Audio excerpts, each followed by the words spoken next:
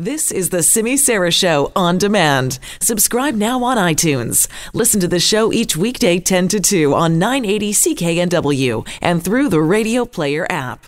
Well, as you heard in the news, Air Canada now suspending flights to Italy. The last flight to Rome scheduled to leave Toronto tonight. The last flight returning, leaving Rome for Montreal tomorrow. We're going to talk about that a bit later on this hour in just how widespread the effects are being felt to the spread of COVID-19. So Claire Allen, a contributor on the program, is going to join me a bit later on this hour to talk a bit more about this. Right now, though, we are going to talk about something that is not COVID-19 related. And this is a new poll done by Research Co. And it has to do with the monarchy and how people in Canada feel about it. Mario Canseco is the president of Research Co. and joins me on the line. Good afternoon to you. Good afternoon, Jill. Great to be here.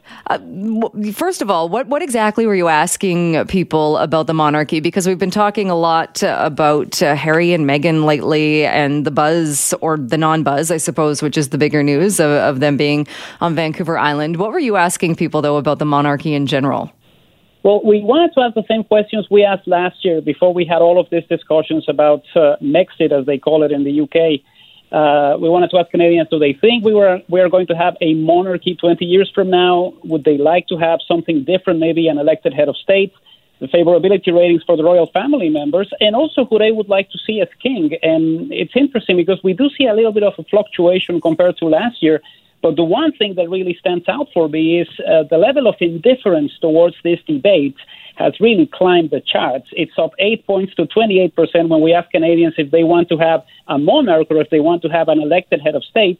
The number who say I don't care either way has jumped by 8 points to 28%. And that's just the number of people then. I would think if you don't care either way, you're not really motivated to participate in a survey. But these are the people who don't care but still felt it important to make that point to you.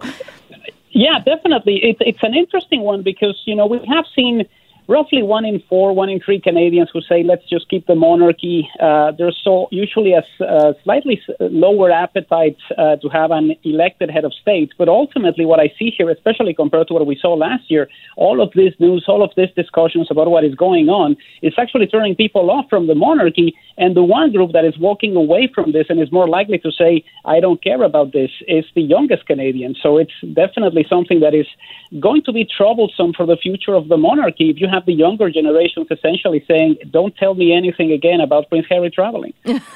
Interesting. And so it's not just that they're not interested in the monarchy itself and the Queen and that generation. They're also not interested in the younger, although soon to be non-royals. Well, I think this is one of the key elements that the survey really outlines, which is the level of favorability for the Queen, for instance, continues to be fairly high, 69%. It's only down 2 points from when we asked last year. The level of favorability for Prince Harry and William is also in the 60s. But the next king is going to be Prince Charles, and his levels are definitely lower, 44% for him, 32% for Camilla, Duchess of Cornwall. So that's the next generation, and there's not more than 44% of Canadians who are happy with that situation. So if you're essentially trying to sell the monarchy to the younger generation, Prince Charles is probably not your best poster boy. Which is interesting because you also asked people, would you prefer if we just skipped Charles altogether and went to Prince William? Yes, and this has been consistent for a long time. We do see more Canadians, in this case 35%, who would like to see Prince William becoming monarch after Queen Elizabeth, only 25% who would like to have a child. Now that is up 5 points from last year. But what is really staggering in this question is the gender gap.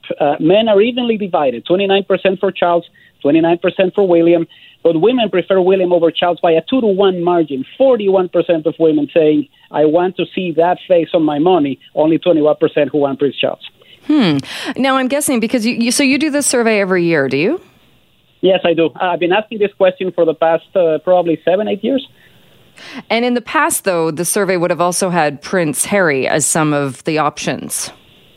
Oh, yeah, definitely. No, Harry is there. It's just it's a situation that is really more geared towards the scenario of William versus Charles. And this has been asked also by some other people in New Zealand, in Australia. I asked it in the UK when I was able to work there. And usually what you see is a larger difference as you get outside of the UK. In the UK, it's still Prince William leading, but it's usually 5 or 6 points. Whereas once you get out of the UK, there's definitely more people, especially the younger generations, who say that they want to see William as the monarch. And you noted this right off the top, too, that the number of people that are indifferent, that don't really care, seems to be growing, which that's interesting given that asking people, well, where do you think we're going to be in 20 years? But people still saying, yeah, we still think the monarchy will be there and will be considered relevant by most. It's quite striking in that sense, because you do see a lot of people who say, I don't care about this.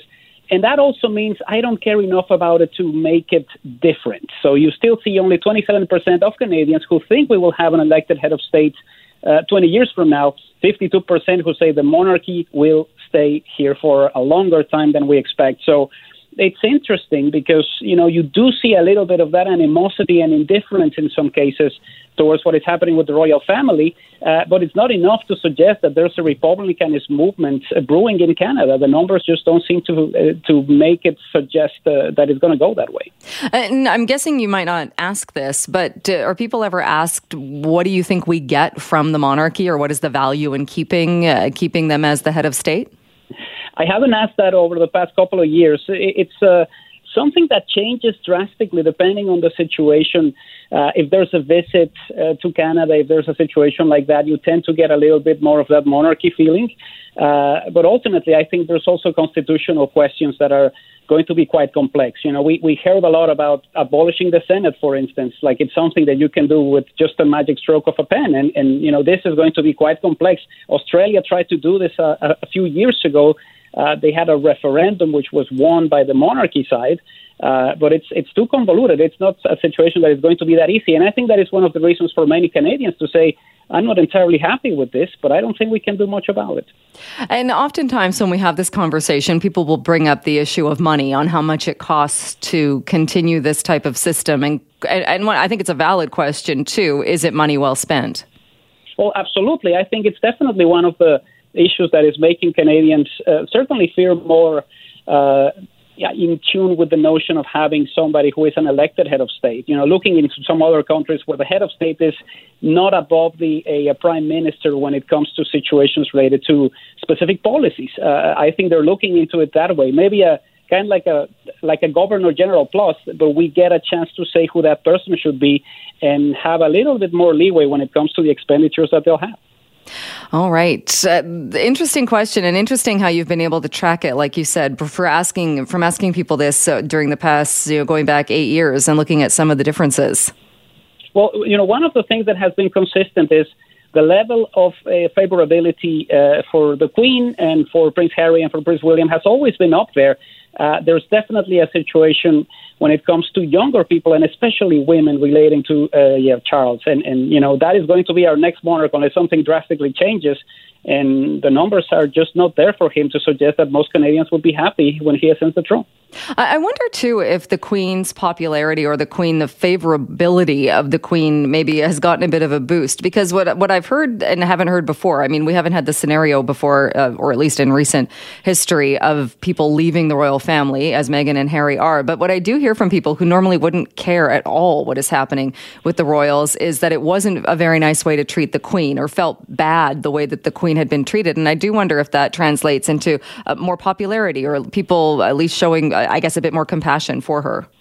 I think there's a little bit of that going on. I mean, we do see the rating down a couple of points from when we asked last year, so it's fairly consistent. And, I was expecting something different to happen with Harry. Maybe people who aren't really all about the monarchy were going to say, yes, Harry, do this, go out on your own and do your thing. And the numbers also drop. So it's quite weird because we've never faced a scenario like this where we're asking questions about somebody who's about to leave. So this may be the last time that we get to ask about the Duke and Duchess of Sussex. All right. Absolutely. Mario, we will leave it there. Thanks so much for your time as always. My pleasure, Jill. Anytime. Mario Canseco is the president of Research Co.